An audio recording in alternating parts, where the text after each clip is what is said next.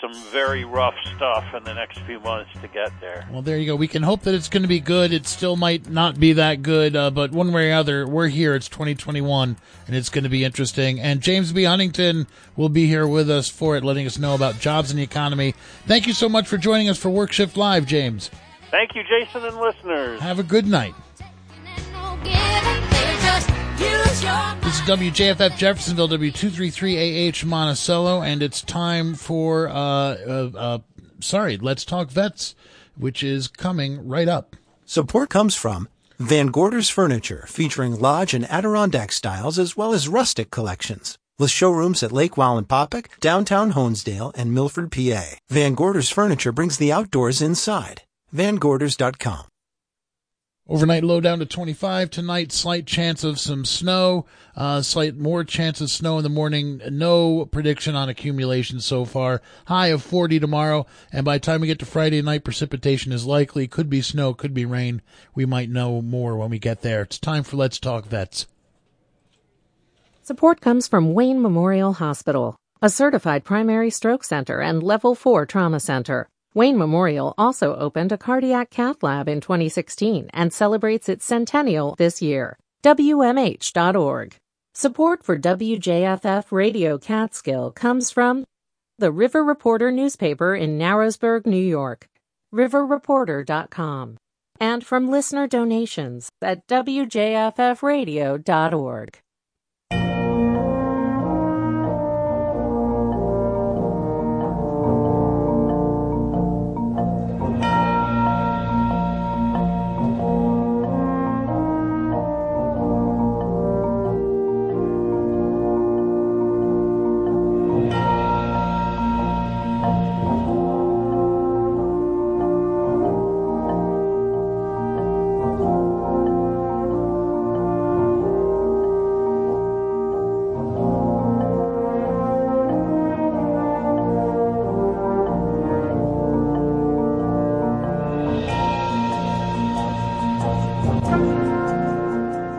Well, welcome once again to Let's Talk Vets. I'm your host, Staff Sergeant Doug Sandberg. Our mission is to provide news, entertainment, and information of particular interest to area veterans, active service members, and their families. I'd like to wish everyone a happy, healthy, and blessed New Year. Hopefully this year will be better than the last. In any case, we'll continue to focus on the issues which affect our veterans and active service members. And one of those issues which is always on our minds is veteran suicide. Now, some might say, man, that's a bummer. Why do we have to keep talking about that?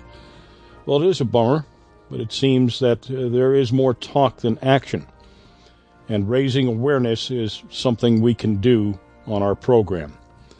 Our service members and veterans are a precious resource. They entered into the service not knowing what to expect. Then some were subjected to unspeakable horror and came home carrying that burden every minute of every day. The easy answer is, yeah, they need help. Give them some medication. Well, they do need help, but they need the right kind of help. And that's not exclusion. It's not labeling. Certainly is not pity. These men and women deserve our undivided attention to help them heal and become whole again. Men like Larry Winters, a Vietnam vet, who, like many of his contemporaries, suffers from PTS. And tonight, we continue with Part 2 of a conversation we began with Larry last October. Part 1 focused on Larry's life through his service in Vietnam and how that experience affected him. Tonight, we'll learn how his journey led him to become a licensed mental health counselor and head of veterans treatment at Four Winds Hospital in Westchester County. We'll also learn about his collateral work with Intersections International, which turned out to be the catalyst for a new approach to PTS treatment and reintegration, simply called the Veteran-Civilian Dialogue. VCD acknowledges the fact that veterans returning to civilian society will be in the minority. Veterans in active service military account for about 1% of total U.S. population. In order to successfully reintegrate, civilians and veterans need to understand each other. This mutual understanding is key to dealing with PTS and other issues that veterans must deal with every day. For Larry, however, the most meaningful discovery was that at the root of post-traumatic stress is something called moral injury. Moral injury is sustained when an individual witnesses or takes part in an event which is so antithetical to one's upbringing and teachings that it creates an irreconcilable conflict between their mind and their conscience. Throughout this conversation, I have chosen some of Larry's poetry to enhance the point. You may find some of this disturbing, but it is honest, and it is certainly part of the broader conversation, which is the veteran-civilian dialogue. Now, here is part 2 of our conversation with my friend, Larry Winters. Well, welcome back again, Larry, to Let's Talk Vets. When last we spoke, you took us on a journey through your years in high school, your young years, and your service with the U.S. Marine Corps in Vietnam, and the psychological injuries you sustained as a result. Tonight we'll pick up kind of where we left off. How are you? I'm good, Doug, and I'm glad to be back with you. I enjoyed our last interview. It brought up a lot of feelings and emotions, and I was happy to return to some of that stuff which I've been avoiding. Well, I enjoyed doing it as well. We're going to kind of concentrate on your counseling work with veterans, your lessons learned, and some of the stuff that you did with the veteran-civilian dialogue. Very interesting stuff. So the period from 1970 to 1990 saw a lot of changes in your life. I mean, you bought a taxi company, your son was born, you sold real estate, you had a failed marriage, you worked on a lobster boat and as a carpenter in Maine, and then returned to New Paltz to build state-of-the-art energy-efficient homes. And through all this, one thing was always there, and that was the specter of your service in Vietnam. And in 1980, you decided to complete your undergraduate studies and earn a degree in counseling. So it's this last course correction I want to ask you. You think this was inevitable, given what you had witnessed and experienced in Vietnam and the struggles of your fellow vets? Doug, I think that the course correction was my own compass-setting attempt to find a path that included recompense for what I'd done and participated in Vietnam. So I think it was more personal than it was seeing a future at that moment in time anyway. Many Vietnamese died as a result of my direct and indirect physical, emotional support of the war. Somewhere inside me, I knew that I broke silent vows I took in Sunday school and Cub Scouts and Boy Scouts, and how I was educated at school. When I had become fully aware in Vietnam that I was a participant in an unjust war. I didn't call it that at the time, but at a soul level, it's how I felt. This is when what I call now moral injury occurred. Right. It's the inability of the conscience and the mind to reconcile what's going on in front of you, I guess. Yeah, that's a pretty succinct way to put it. I would agree with that statement. So fast forward to 1991, and you took a job with Four Winds Hospital in Westchester County as a counselor and a group leader.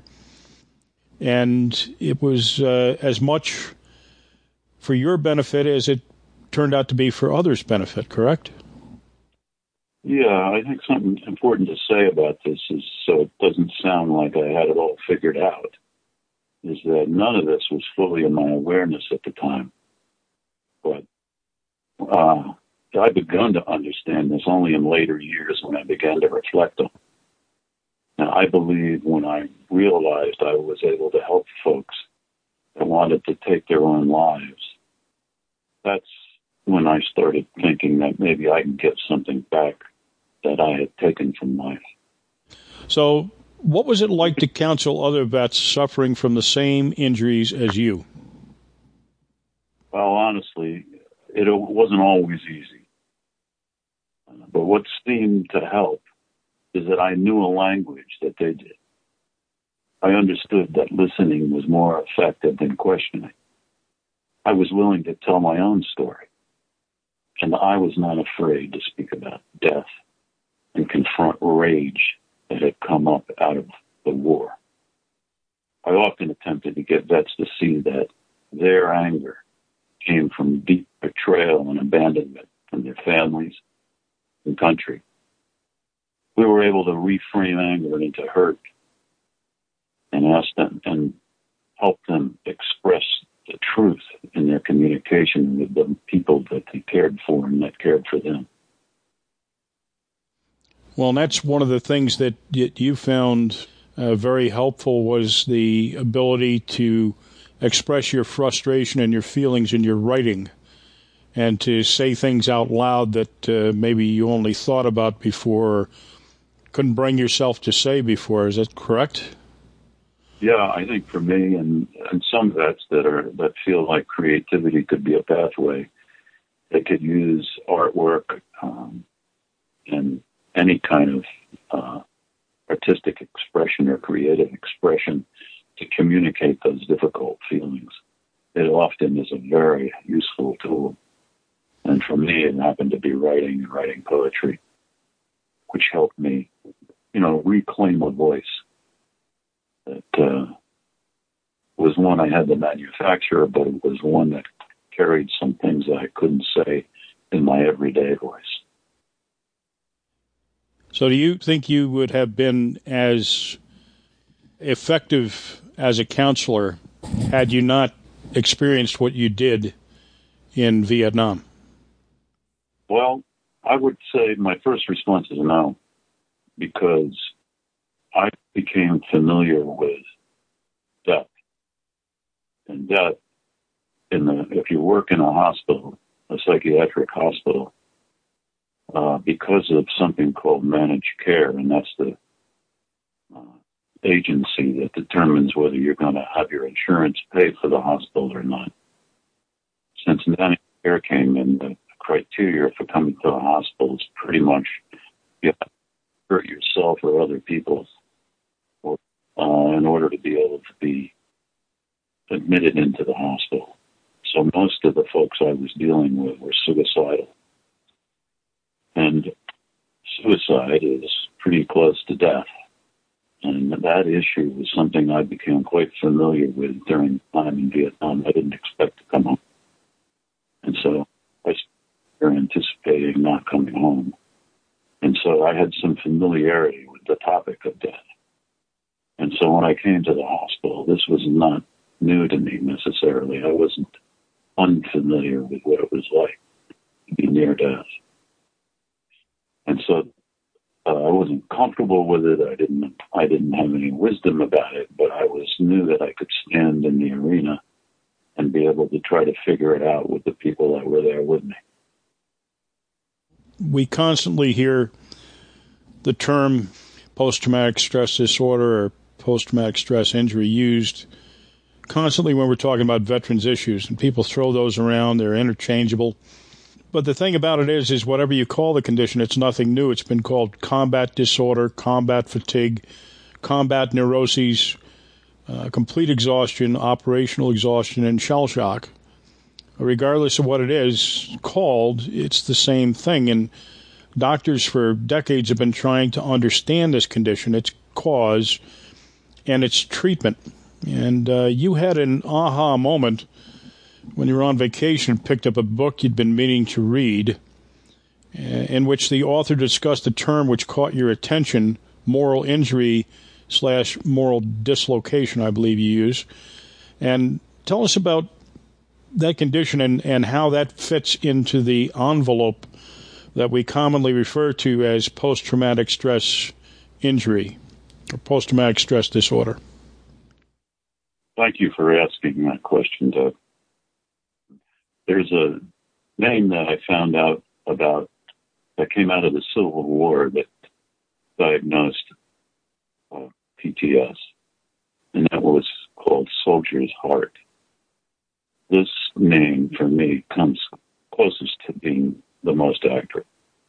Science has attempted to understand PTS as a diagnosis, thus the D used in PTSD. But when this state of being gets shoved into a diagnosis, the soul and the spirit in the person in war is diminished.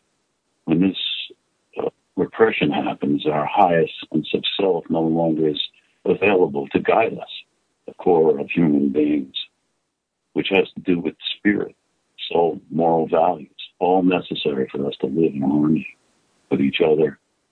And it is what we need available to us to stop war. My epiphany came about PTSD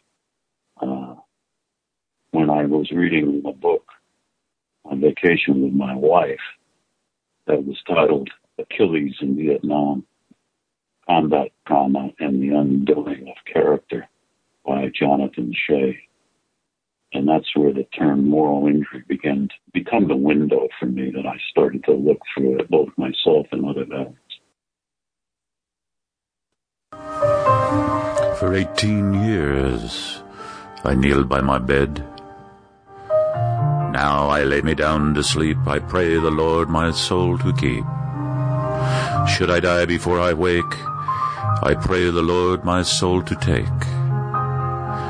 Went to Sunday school, said the Pledge of Allegiance to the flag, followed the golden rule, showed up for Boy Scouts, was told over and over, thou shalt not kill, thou shalt not kill. Prayed, our Father who art in heaven, hallowed be thy name. Thy kingdom come, thy will be done, on earth as it is in heaven. At 18 in boot camp, learned how to forget where I came, how to shoot and laugh, how to kill without blame. For 18 years I'd raised my hand to my heart, and Boy Scouts my 3 fingers to my brow, with Moses' words still in my head. I prayed to God to quiet my fears. Then Uncle Sam sent me to use my skills. So I did what he said. I shot my gun to kill. Then I realized someone was dead. Since I've come home from war, I couldn't get the battle out of my head. I'd been half a man if I didn't slay. I'd tried to walk away from death, but found I'm half a man anyway. When I came home, you wouldn't look at me, but pinned hero ribbons on my chest. Now I roam this land a man in a race, trying to find my own burying place. Because of war, I'll never kneel again. I'll never go through your church doors. The golden rule is for the fool. I hollered your name, no one came. Thy kingdom has come, my will was done. On earth there is a war, and your heaven is just a game.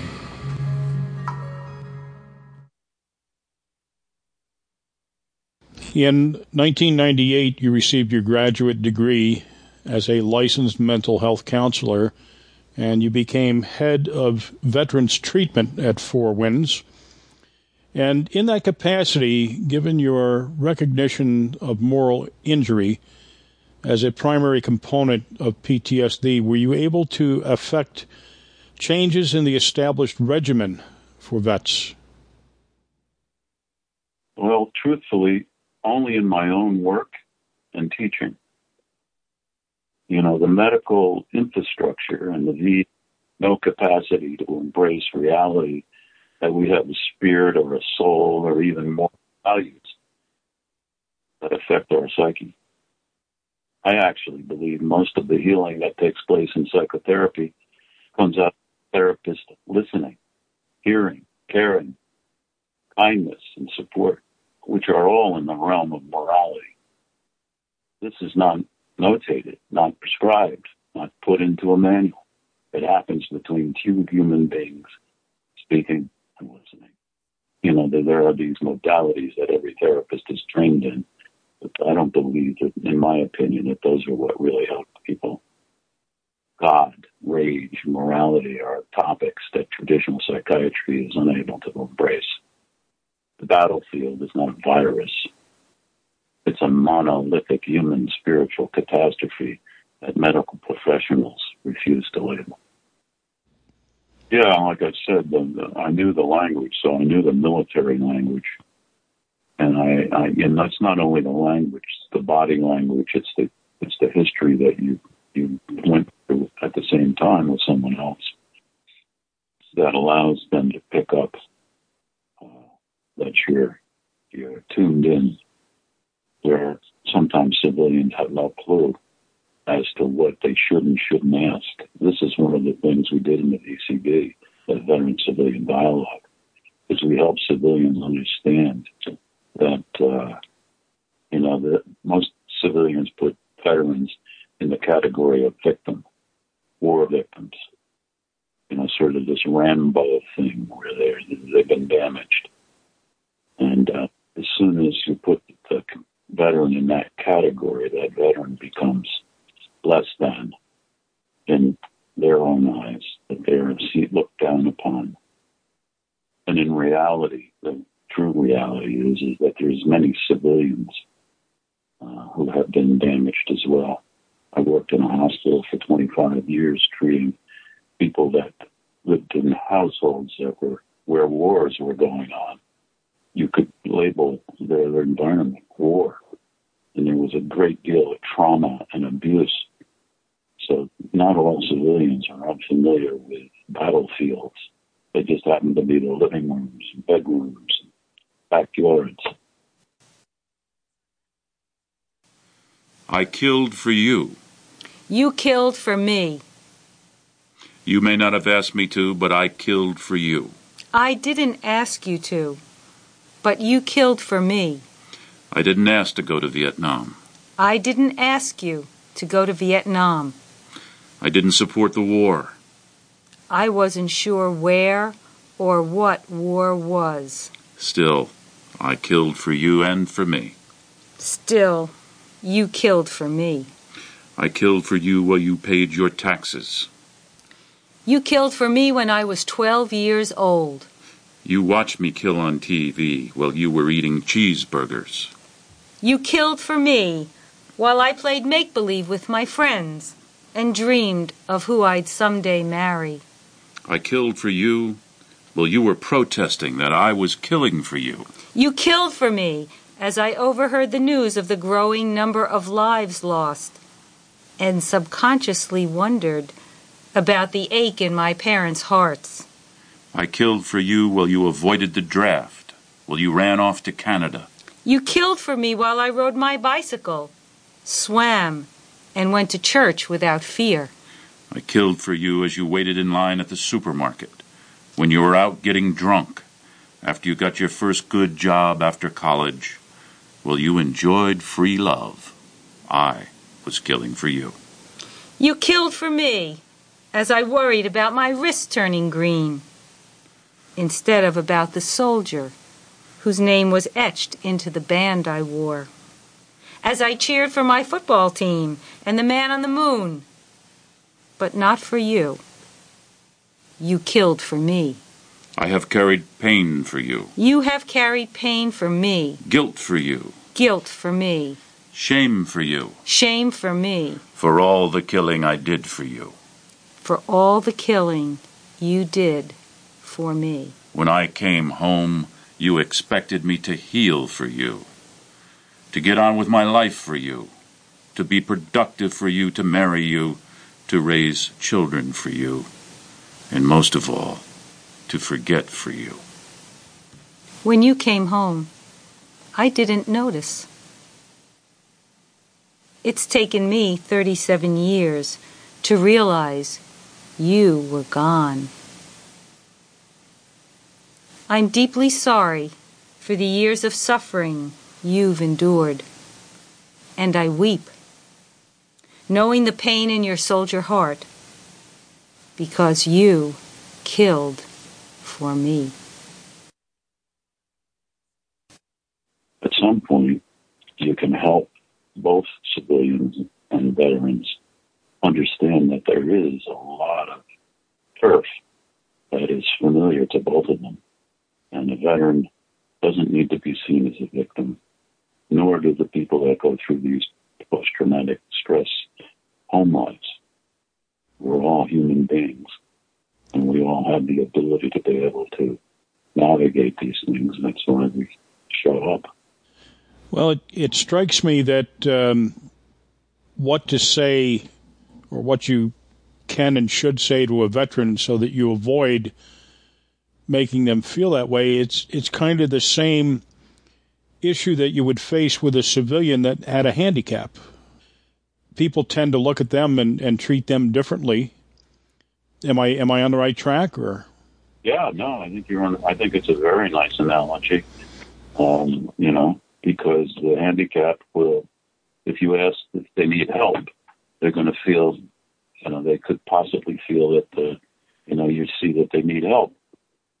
So it's the same thing with a veteran. If they show up at a meeting, to talk about something, they're there because they're broken. And any time a veteran gets a diagnosis of PTS, immediately they have a diagnosis. They're sick. They should be taking meds. They should be getting help. They have a problem. And as soon as you have a problem labeled to you, it becomes very difficult to be able to feel like whatever is going on inside of you, whoever you really are, has been overlaid with these diagnoses. Well, and that explains also why vets and other people that are affected with the same thing for different reasons are reluctant to identify as such or seek help, because it does put a label on them, and in some cases people are afraid it'll affect their advancement or their career, and indeed in some cases I guess it can, right? If still in the military, there's only one person you can tell any of these problems to, and that's the chaplain. The chaplain is sworn not to communicate with anybody about it. But if you tell the therapist will use that information will be available to others, which will determine whether you get promoted, determine where you'll be stationed. It will basically curtail your military career. Well, you're listening to Let's Talk Vets on Radio Catskill WJFF. I'm your host, Staff Sergeant Doug Sandberg. Our guest tonight is Larry Winters, Vietnam vet and mental health professional who has met PTS head-on and developed some very innovative techniques for helping our vets heal. In 2009, you became involved with an organization called Intersections International, a gentleman by the name of Scott Thompson, and you guys developed a program titled the Veteran-Civilian Dialogue. When you and I were developing part one of this interview, the one we aired some time ago, we discussed the importance of effective communication with veterans. And over the past couple of years producing this program, Let's Talk Vets, many service providers have stressed that in order to gain trust of a client, it's essential to understand the experience of that particular vet and communicate on that level. But you said, that works two ways, because the vets are coming back into a situation where they need to learn to kind of metaphorically speak civilian. Yeah, I completely believe in that. The veteran is surrounded with many more civilians than the civilian is with veterans. There's a small number of people that are veterans now compared to the population. And how to return to civilian life and enter civilian life comfortably is essential to be able to move on. So if I'm a vet and I happen to end up in one of your groups discussing the veteran-civilian dialogue, how does it work? What's the approach? The approach is to talk about the after effects of war, both from the perspective of the civilian and the perspective of the veteran. So you take both of these issues with each group, and you get them to speak to each other from that perspective. There's no one that's not affected by it. And so when you ask civilians to begin to talk about what it's like for them, how in their lives has the war affected them and the people they care for, and how have the wars historically affected their families, so their parents and their grandparents. And you begin to hear stories that all the after effects of war have accumulated in almost every person that's at these events. And so you find territory which is somewhat neutral, but also addresses the after effects of war. The girlfriends, kids, and wives also stand on our front lines, risking their lives. The battles they face we don't see. They're at the dinner tables, in their cars, any place they may be. Their enemy is the one they love, not the one they hate. Seldom do they escape, no matter what the incoming may be.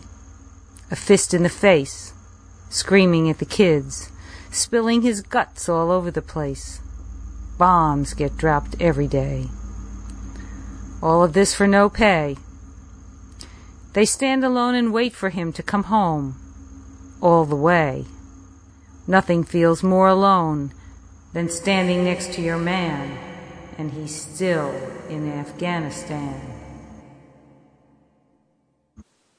Also, when you create smaller groups which are safer, you create exercises where people can actually talk freely without being interrupted for a certain period of time about a topic that's almost always related to the after effects of war, whether you're a veteran or whether you're simply you're a civilian that's had someone else in your family affected by it.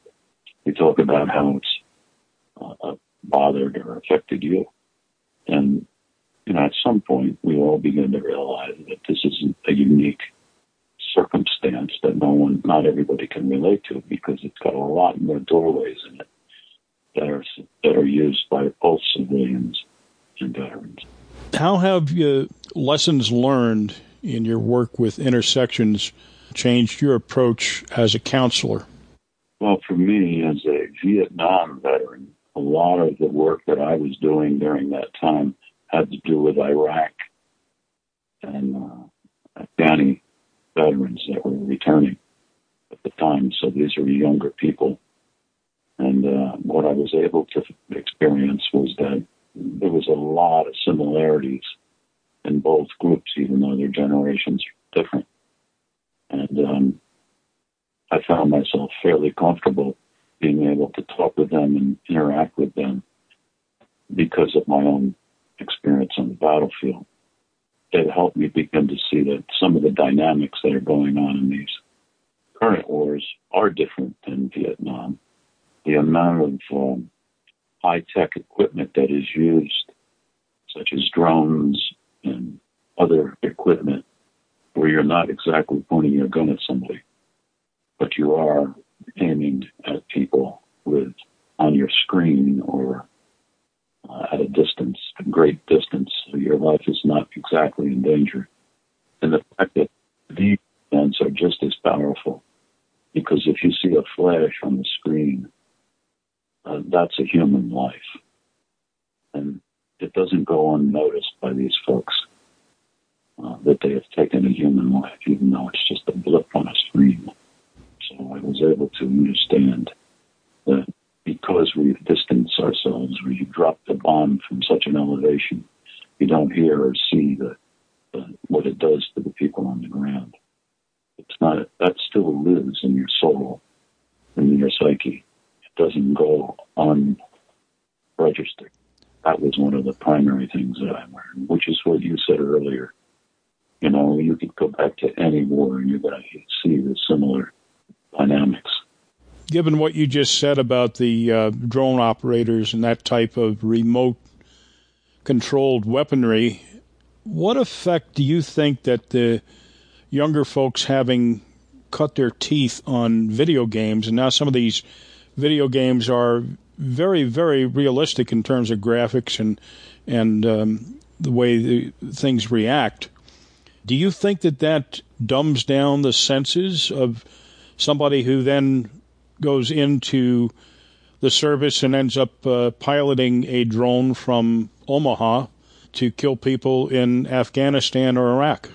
So when I came off the battlefield, it took a long time for me to slow down enough to realize I came off the battlefield, because there were lots of things that got registered on the battlefield that I never paid attention to until I went through other life experiences. I was on the run for probably the first 10 years of my life, running away and running towards everything. And so if anybody were watching me, you would think this never affected me much. But as I grew older and I began to slow down and I began to reflect on where I'd been and what I did, these experiences began to emerge in my life and in my psyche and in my behavior. And so I think it's the same thing for the drone operator. You know, at first you just see the flash on the screen, but that flash on the screen will be in your memory for a lifetime.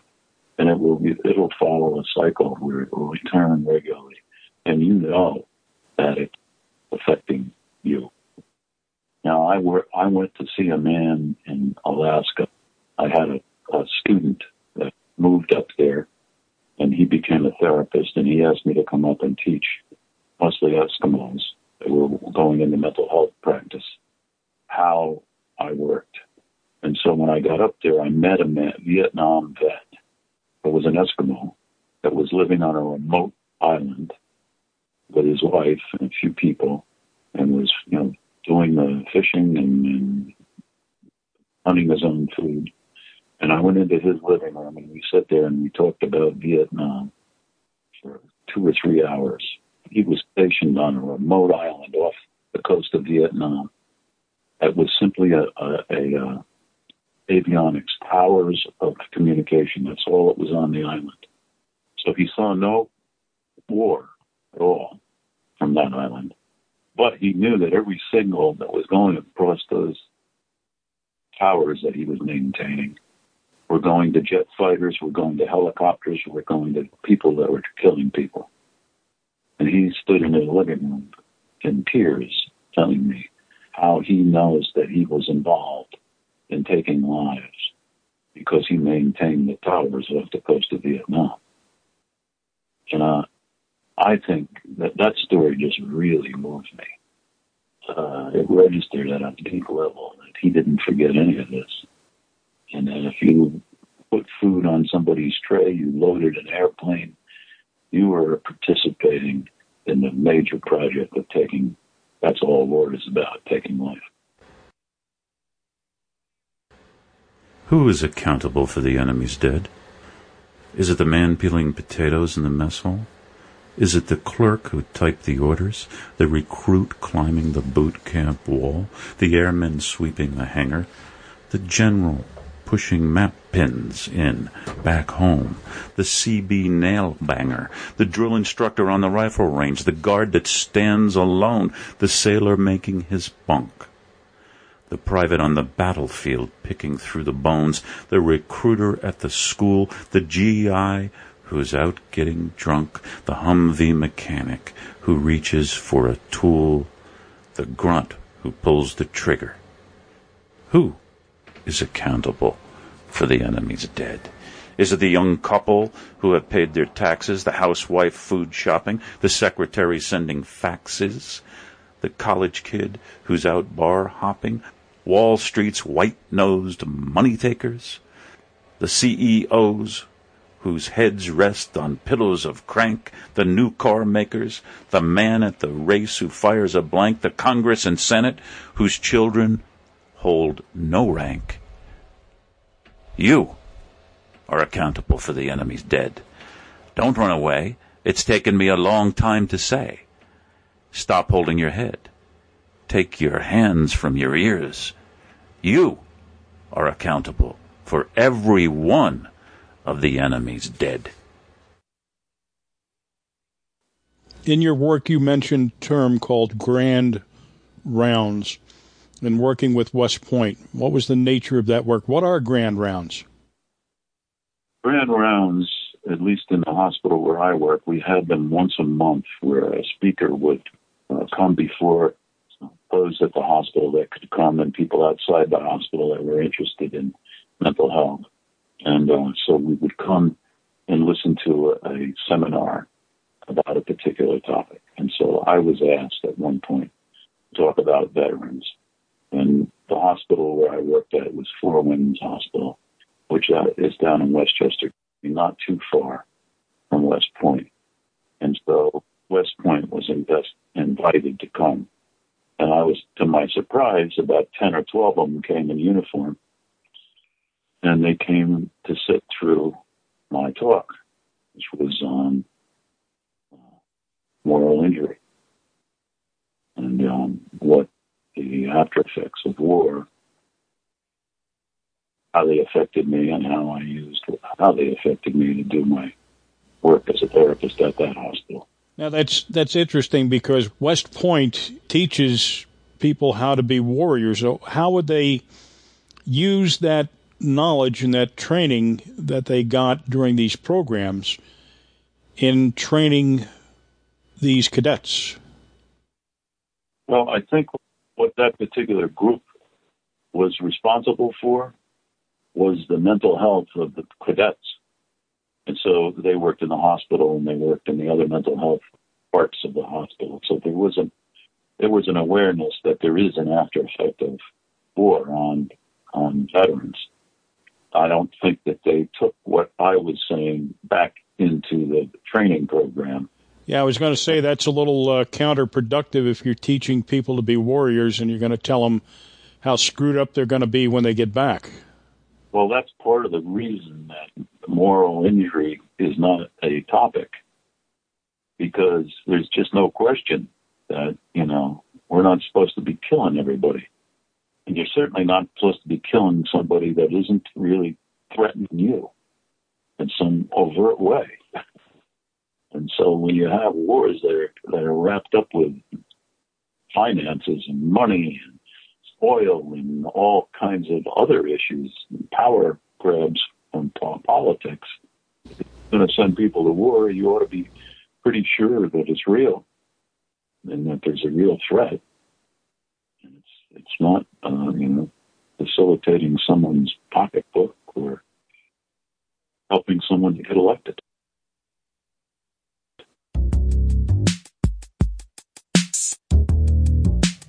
I know it's hard to figure, but if you can't understand it, just pull the trigger. What would we be without the cannon's downbeat? Oh, say can you see the enemy looks just like me? Can't you see that without these wars, so many would have to close their stores? Yeah, keep the change, stash the cash. Cash flow is all you gotta know. As long as there are bucks in the hopper, it don't matter if we lose another chopper. It's only money, bud. Don't think that's so funny. It took a lot of young blood buried in the mud to make your wallet fat. So just keep piling up the ammo. Fill the bomb racks. Shooters look down range. Fire when the market drops. Launch an airstrike when the dial slips. Drop that bomb if Wall Street rocks.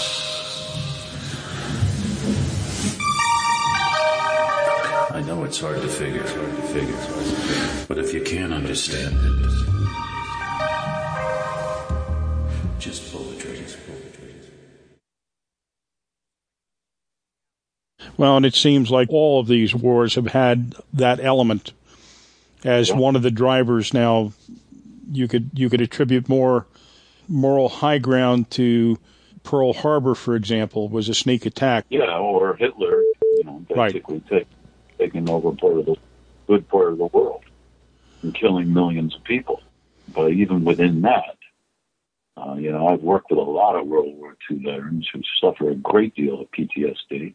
And part of the problem is they made all of our returning veterans heroes. And when you're made a hero and you're put on a pedestal, you don't have a lot of license to talk about how you actually feel and the dreams that you're having and how frightened you were and how, you don't know how to manage what's going on in your life because you just were overwhelmed with trauma. So you're compartmentalized. And a lot of these guys, I talked to a woman who for 50 years slept next to her husband and never slept, rolled and tossed and kicked, and he just never had a night's sleep. And she was just going on and on about telling me about this because it all had to do with what happened to him in the war. And he got no help for it. And that was 50 years. Great deal of this stuff that got repressed because we saw these guys as having, done great things. And they did. But they were still human beings. Some people have an ability to be able to integrate some of this stuff, and other people are more sensitive and have other ways that they experience the world, and they don't integrate it so easily. My wife, long after the battle sounds have ricocheted off the homes and run headlong into the desert, exhausting their last vibrations of terror, they can be heard in those whose blood they have entered. In the chambers of the heart, they've been amplified for life, becoming the background of every living action. My husband, the battle sounds are in our home, at our dinner table, in our bed. With my ear to your chest, I hear the concussion in your blood. My wife, the tender words of mother, father, wife, and children have become welcome rhythms of healing, but my war bones will vibrate for life. My husband, I thought the nighttime whispers of our children would feed your trust. But no, our son walks like you, shoulders hunched for attack. Our daughter holds your hand when you sleep in the chair. Such courage she has. My wife, there is nothing as loud as a cannonade, or a rifle shot hitting its target, or a rocket's whistling, or the whisper of a dying soldier, or the echo of a wounded child, or the silence at our dinner table back home. My husband, your body screams for God to touch you. Your soul, a great bear, wraps its arms around you, trying to rock you to sleep. My wife, where is he, the one who sings with thunder in the heavens, who fans the wind with his tongue, who spins the seasons in the sky? My husband, morning comes. All of us are alive, still with you in the trench. My husband, when will you listen to us instead of for him? Is that kind of like what first responders have to do to keep from going crazy every time they deal with a horrible situation? Don't they become hardened? And is there such a thing as hardened? Well, I think when you throw morality in there, if you're a first responder, you're not necessarily dealing with morality. I mean, the event might be an immoral event. If the towers blow up and you've got to go help, but you're not responsible for it. When you're a soldier, you see what happens. So you might get traumatized, but you probably were involved in traumatizing others. It becomes more complicated, whether you were holding the gun or not holding the gun. So I think the trauma that our healthcare workers today are dealing with is just overwhelming emotion that any healthy human being would have. I mean, I said some people can integrate it.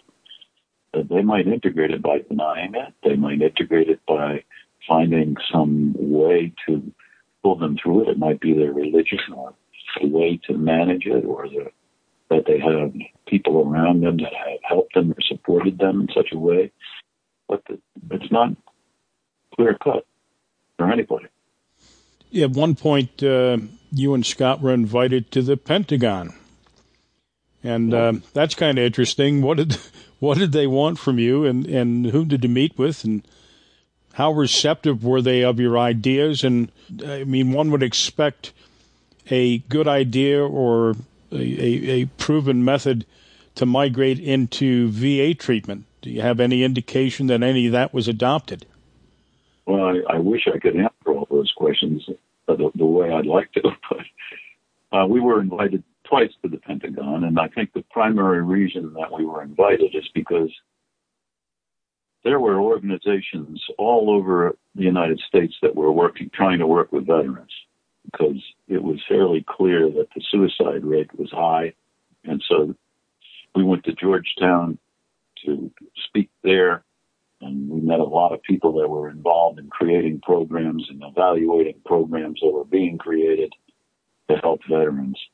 And so there was a movement in the country at that point in time to attempt to try to help veterans.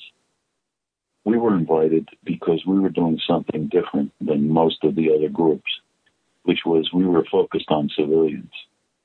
We were really trying to create the integration of civilians and veterans together. And they apparently liked the fact that that was what our topic was. So we went there and explained what we did twice. It never manifested into anything other than boosting our egos, which we enjoyed. We could say that we went to the Pentagon, but it never turned into a program. They never wound up supporting us. So it was short-lived. You guys were interviewed by the New York Times. And what was that all about? Well, it was interesting. I'm just going to tell you the straight-out story. We were right on Fifth Avenue, in New York City, not that far from the New York Times. And so they showed up with a reporter, and I was front of the group. There were probably about 80 people there. We normally started with some kind of music or poetry or something that was set the mood. And so I was reading some poetry that I had written, and it was all relevant to the veteran-civilian dialogue.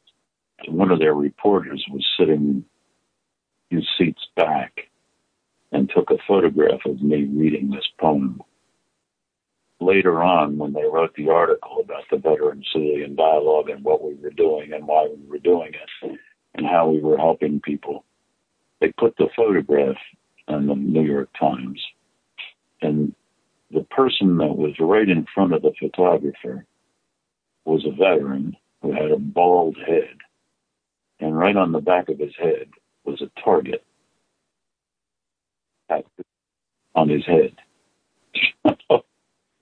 It became the picture of the week or something, so they had it in the paper more than once. That's how I made it into the New York Times. 15 minutes of fame, yep. So look, in 2011, Scott left Intersections, and you brought in a new guy. I brought in a new guy, Dr. Peter Pitzley. He was a dear friend of mine that I'd been working with at the psych hospital for 20-some years. And Peter was someone that did a similar kind of work to me, which was psychodrama, which is one of the modalities that we used in the hospital. He was not a veteran. He was not involved in the war at all. But over the years in our friendship, he became quite familiar with my experience of the war because I shared it with him. And so what we decided to do is to take it to another level, and we developed a training program for people that would run other groups outside, beyond the Intersections group. We wound up writing a book called The Veteran Civilian Dialogue, a manual, more or less, that could be used by other people, therapists and people working with that. It never really got published. We did it for Intersections, and I don't believe that they ever published it. It's sort of the air went out of the balloon around that time. And Intersections ended the Veteran Civilian Dialogue. So we're talking about the work that you, Scott, and Peter and others did. Do you think, by and large, that has changed, in general, the way the PTS is treated?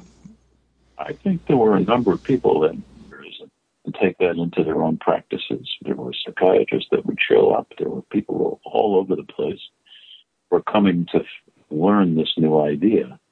So it wasn't created in necessarily a formal way, but it took place on the periphery.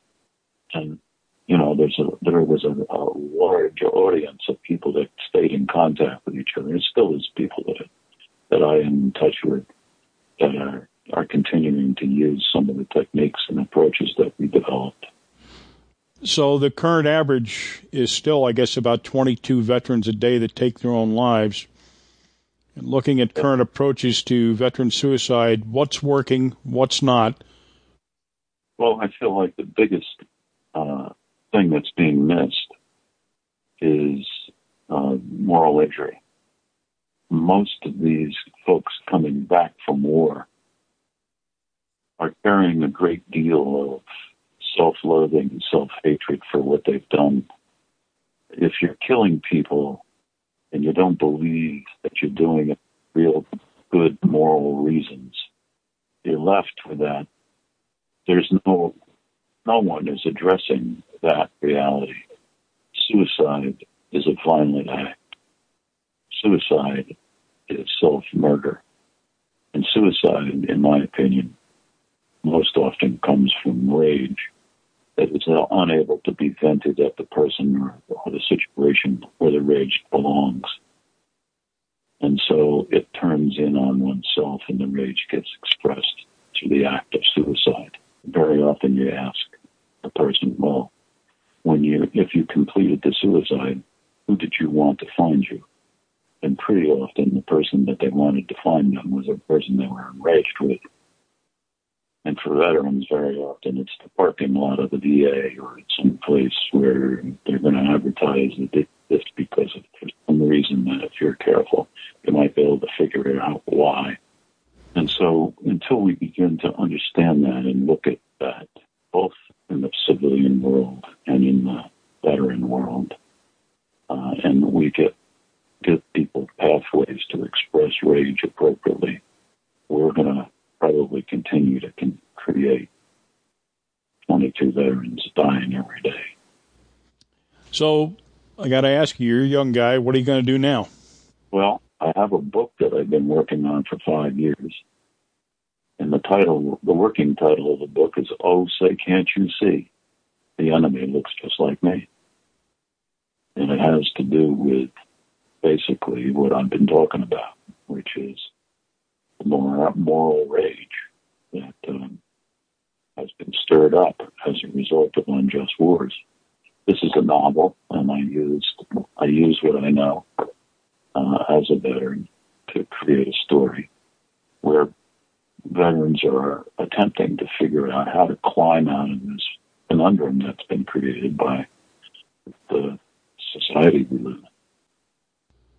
I want to again thank Larry Winters for sharing his very intimate thoughts and feelings with us. My hope is that someone listening will realize they're not alone and there is help and hope.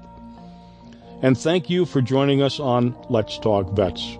Please let your friends know about this program and share with us your comments and suggestions for future programs. You can email me at vets@wjffradio.org You can leave us a voicemail at 845-431-6500. Until our next formation, I'm your host, Staff Sergeant Doug Sandberg. Thanks for listening. Thank you for your service.